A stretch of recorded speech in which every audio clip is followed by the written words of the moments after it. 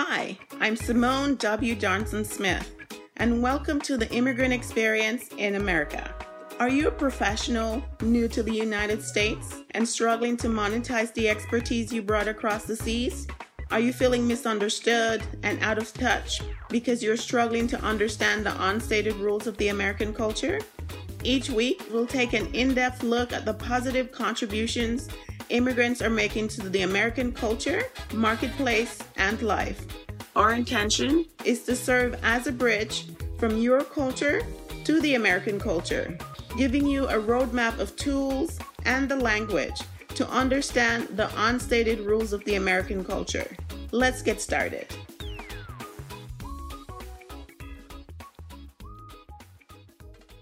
Thanks for tuning in to another episode of the Immigrant Experience in America.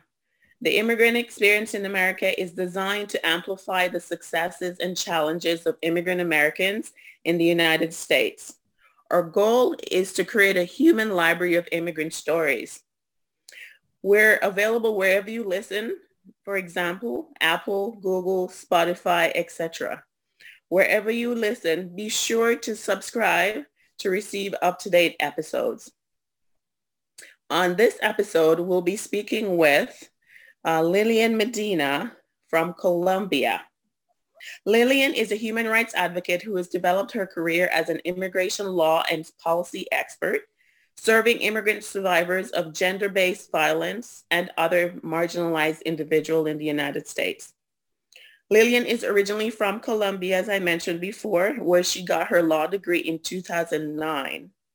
She has a master's degree in international law and human rights with a special focus on gender issues from American University, my alma mater as well, and is currently working on her master's in public policy at George Mason University in the Washington, D.C. area. For over a decade, Lillian has worked with nonprofit organizations to create and implement programs that support justice for immigrants and particularly women in the Latina community. Lillian is also the co-founder of the Bridge Sisters, a U.S. woman-owned business that provides bilingual communication in English and Spanish, outreach and development services to help nonprofits maximize the impact of their work. The Bridge Sisters focus is helping organizations that directly promote gender equality in the United States. So welcome, Lillian. Tell us a bit more about your family, or anything personal that you'd like to add to your bio.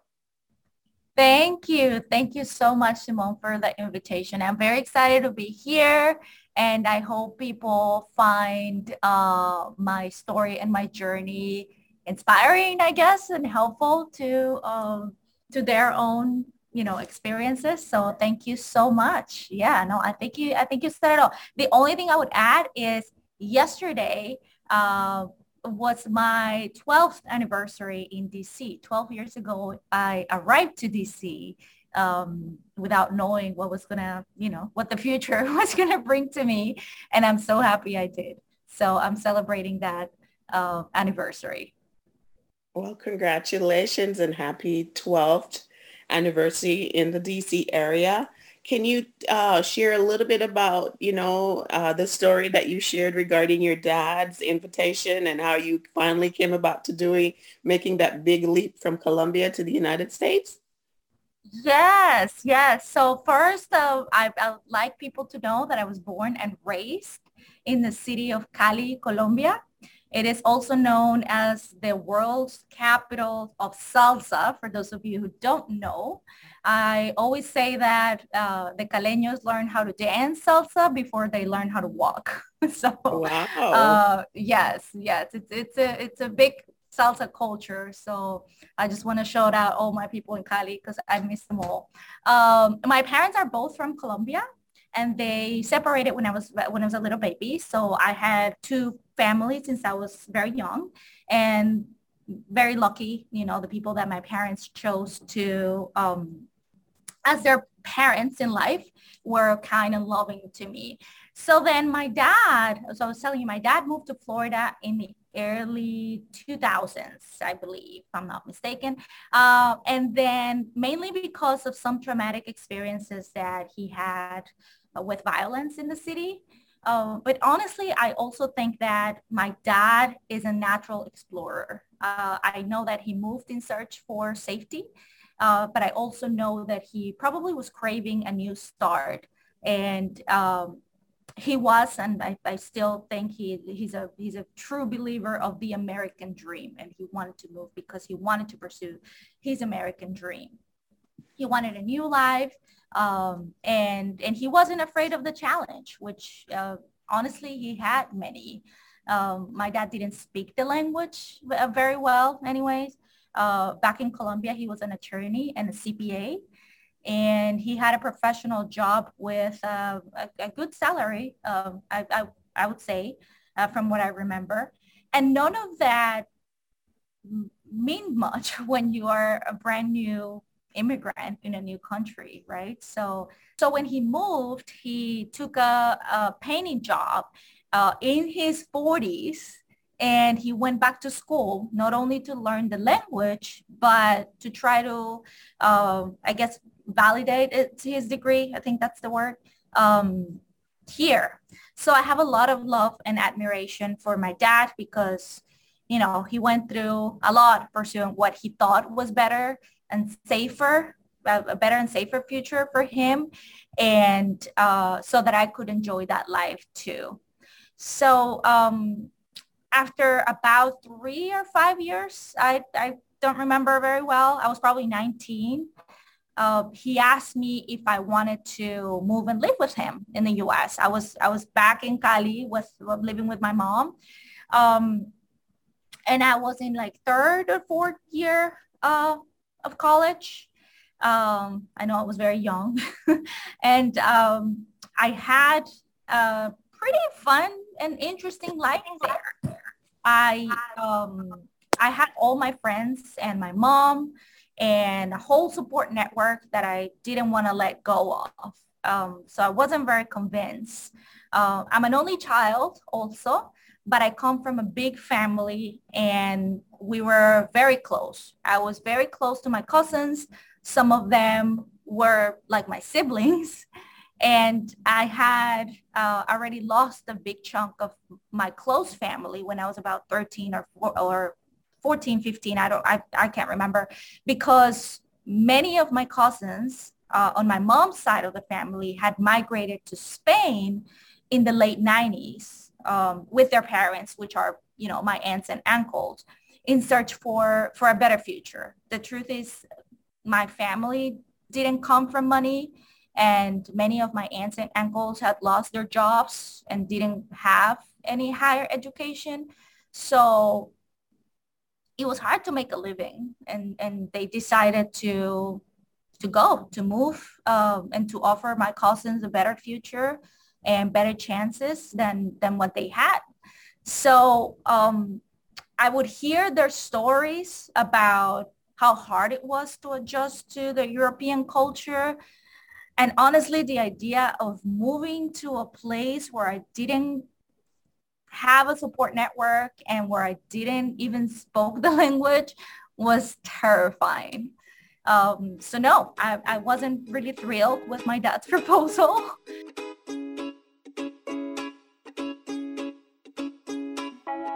And however, he insisted, and he did all the immigration paperwork to give me a chance, or that's how he would say it, right? He wanted to give me a chance to come and see if I liked it.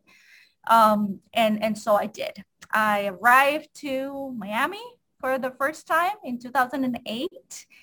And to be honest, I didn't like it that much because I didn't speak the language. And I realized Oh, that even though many people spoke Spanish, if I wanted to make a career and have, the fun and interesting life that I had in Colombia, I needed to learn the language to understand how things work here. So fortunately, at the time, I had a really good boyfriend, very nice guy, who supported me through this process. And this person helped me really discover and navigate all the options that I had at the time. I remember he would always say, like, a lot of people really want this opportunity. You have it, you have to take it. So that was very nice. Those are some of the people that I believe God put in your path when you can't see things. So, so yeah, I through that advice and after he helped me kind of navigate the options that I had. One of them was to find a volunteer or internship position, whatever it was, unpaid, um, in a city where Spanish wasn't as easy to access than it was in Florida, because I realized that it was going to take me longer to do that. But at the same time, I was like, if I move to another city, I don't have family in other cities. So I had to do that by myself, which was terrifying. But at the same time, if to find meaning on staying here, I kind of had to do it. So I found a volunteer position at a nonprofit organization in Washington, D.C. They did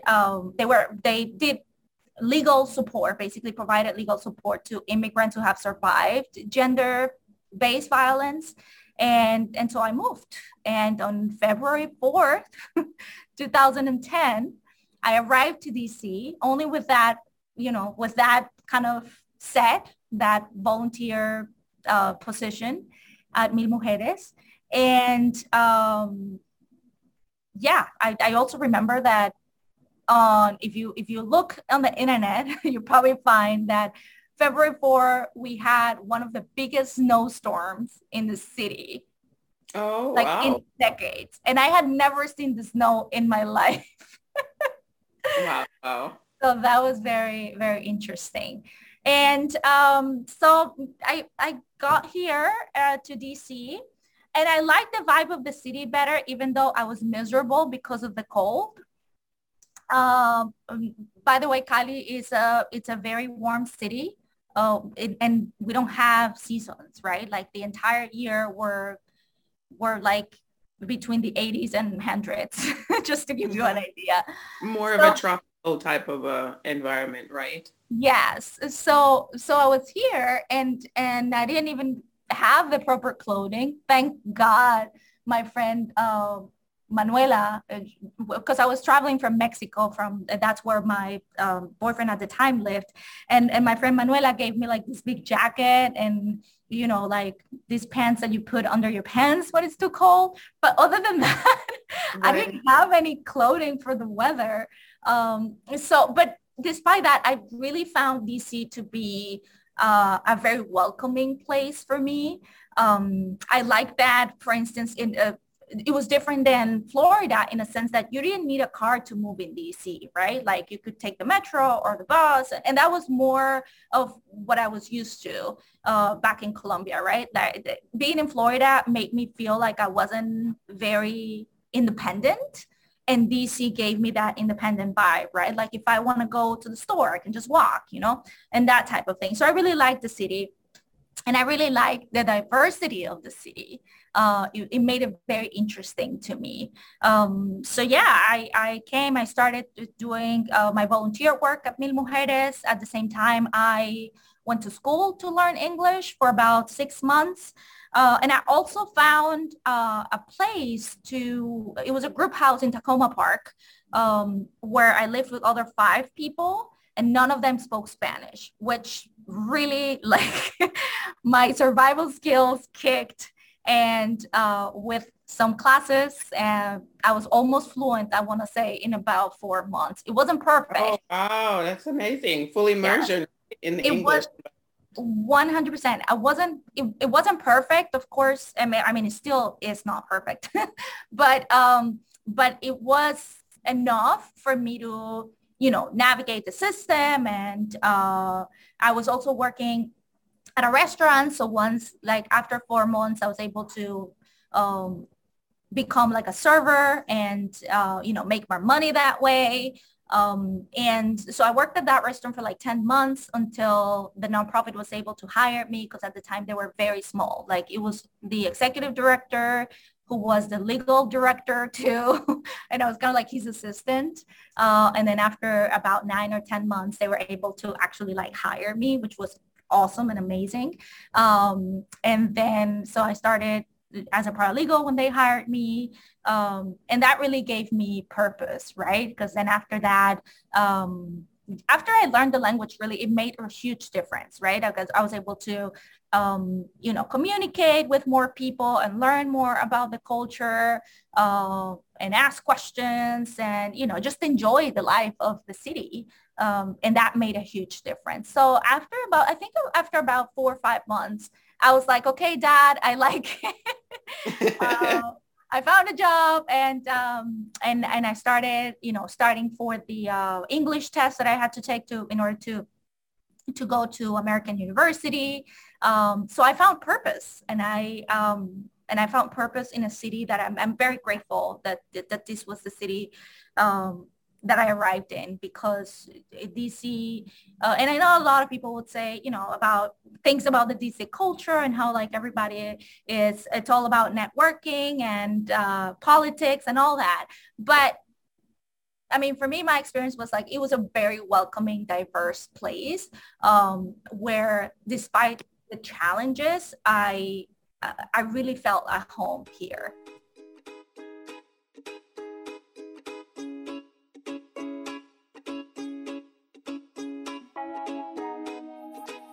That's wonderful to hear. So can you tell us a little bit more when you say DC reminded you more of a big city in Colombia, are you referring to Bogota or some other city? Because I have never been. I've always wanted to go. It was on my radar, has been on my radar for quite some time, but I heard it's the rich culture and so forth. I have a close friend from Colombia as well, from my time overseas in Mexico. Can you give us a sense for, like what life is like in like what a big city that compares to DC?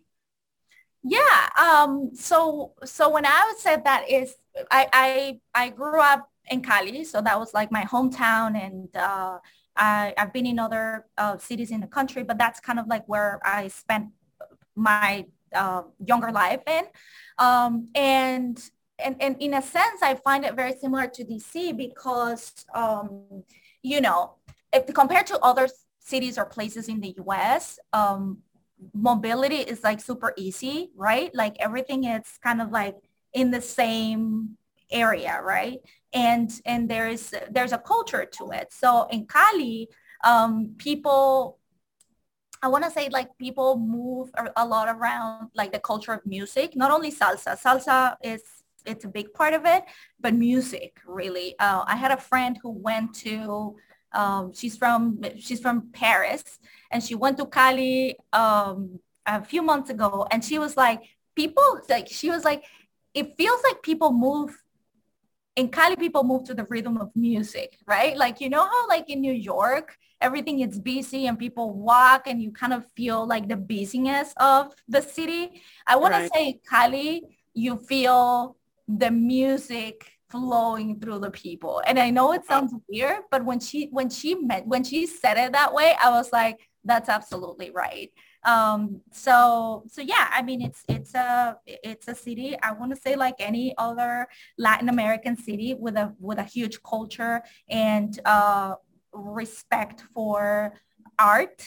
It's a very artistic place, and especially for the art of music. So Yeah. there's a lot of also culture around the food, because we are at the Pacific, near the Pacific coast of the country. So there's a lot of Afro-descendant population. So that's another thing that reminds me of Cali. Most people in Cali are what people call here like Afro-Latinos, in the city, right? And that's kind of like how DC is. There's a lot of people that are like not from DC that come here for work or school. But DC itself, it's mostly kind of like a city of African American people, right? And that to me, I don't know, it reminded me a lot of the culture and the richness of the culture because of that. Okay. I get it. I get it. I love Latin music. Okay. I got introduced to it in college in my undergrad by my Mexican Spanish teacher. And I remember going to salsa classes every Friday in Kansas City with my friends. And we would just spend hours on a Friday night just enjoying the vibe. And then when I went to Havana, I took some classes there. Interestingly, I couldn't find anywhere in Mexico City when I was there.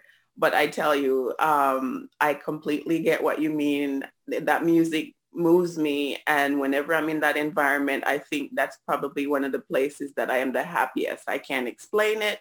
There's a Yeah. big smile on my face. My hips are moving. And I feel like I just let go of everything. And there's a part of my personality that comes out that I'm pretty sure a lot of people who know me probably have never seen unless they've actually seen me dancing. So I get you. And now I want to go to Cali even more. Oh my Uh, God, you would love it. right?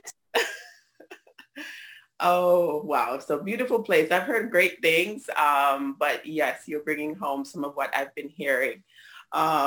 So wow, you came fearless. You were fearless, because some of the steps that you made in a whole new country, then you moved away from your support system, from your dad, moved in with a group of people, found a job. I mean, that's the immigrant thing to do. You just work with whatever you have and you make lemonade out of what you have in front of you, right? Yeah. I mean, Yeah. that's the immigrant mentality. We just make things work. We're problem solvers. I mean, and I remember like I'm 34 now. I'm 34. Yes, I'm 34.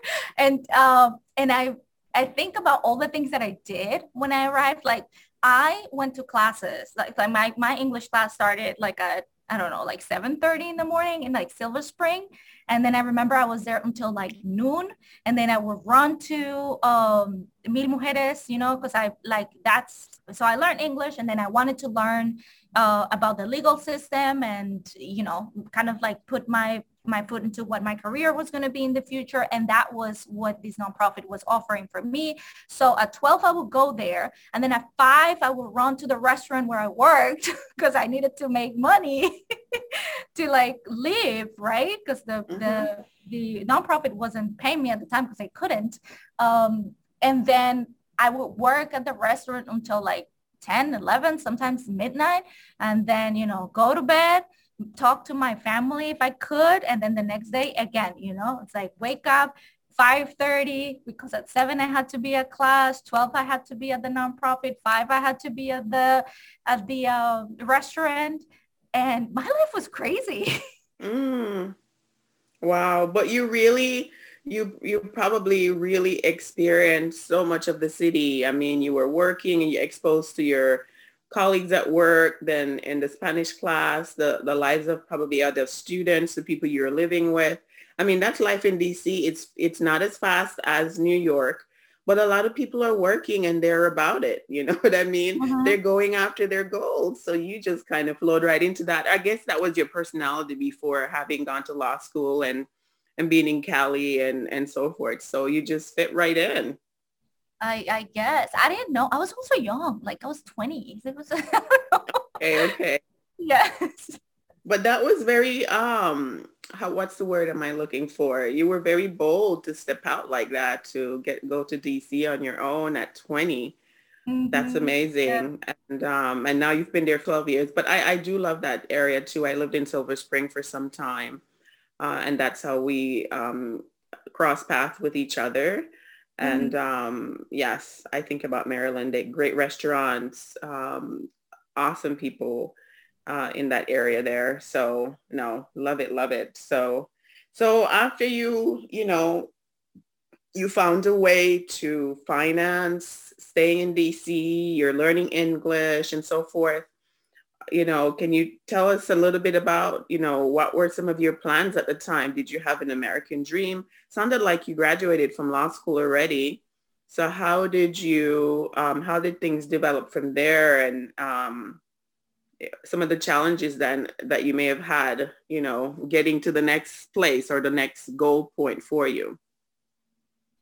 Yeah, so I I didn't think I had an American dream itself because I wasn't thinking like that I was going to stay, or at least I didn't see it like an American dream.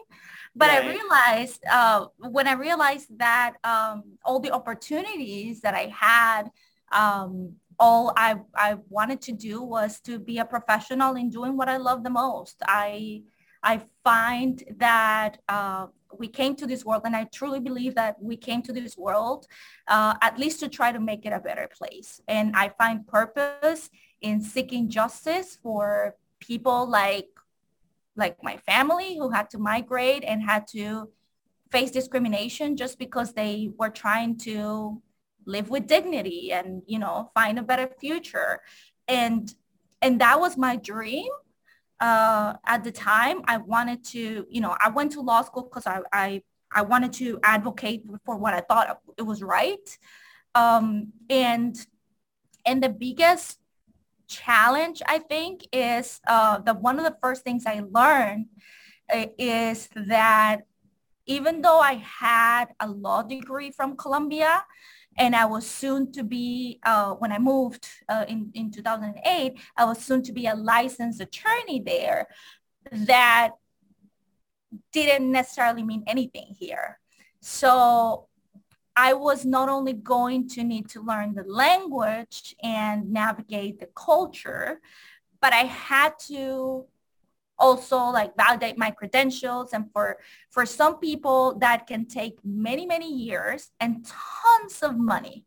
It's very challenging, right? Because whatever uh, career you have, or like whatever you did in your country, you come here and the system doesn't know what to do with that, and what to do with us immigrants and all the talent and knowledge that we have. So yes, yeah, the system has placed ways to where you can when you can, you know, make your credentials valid here.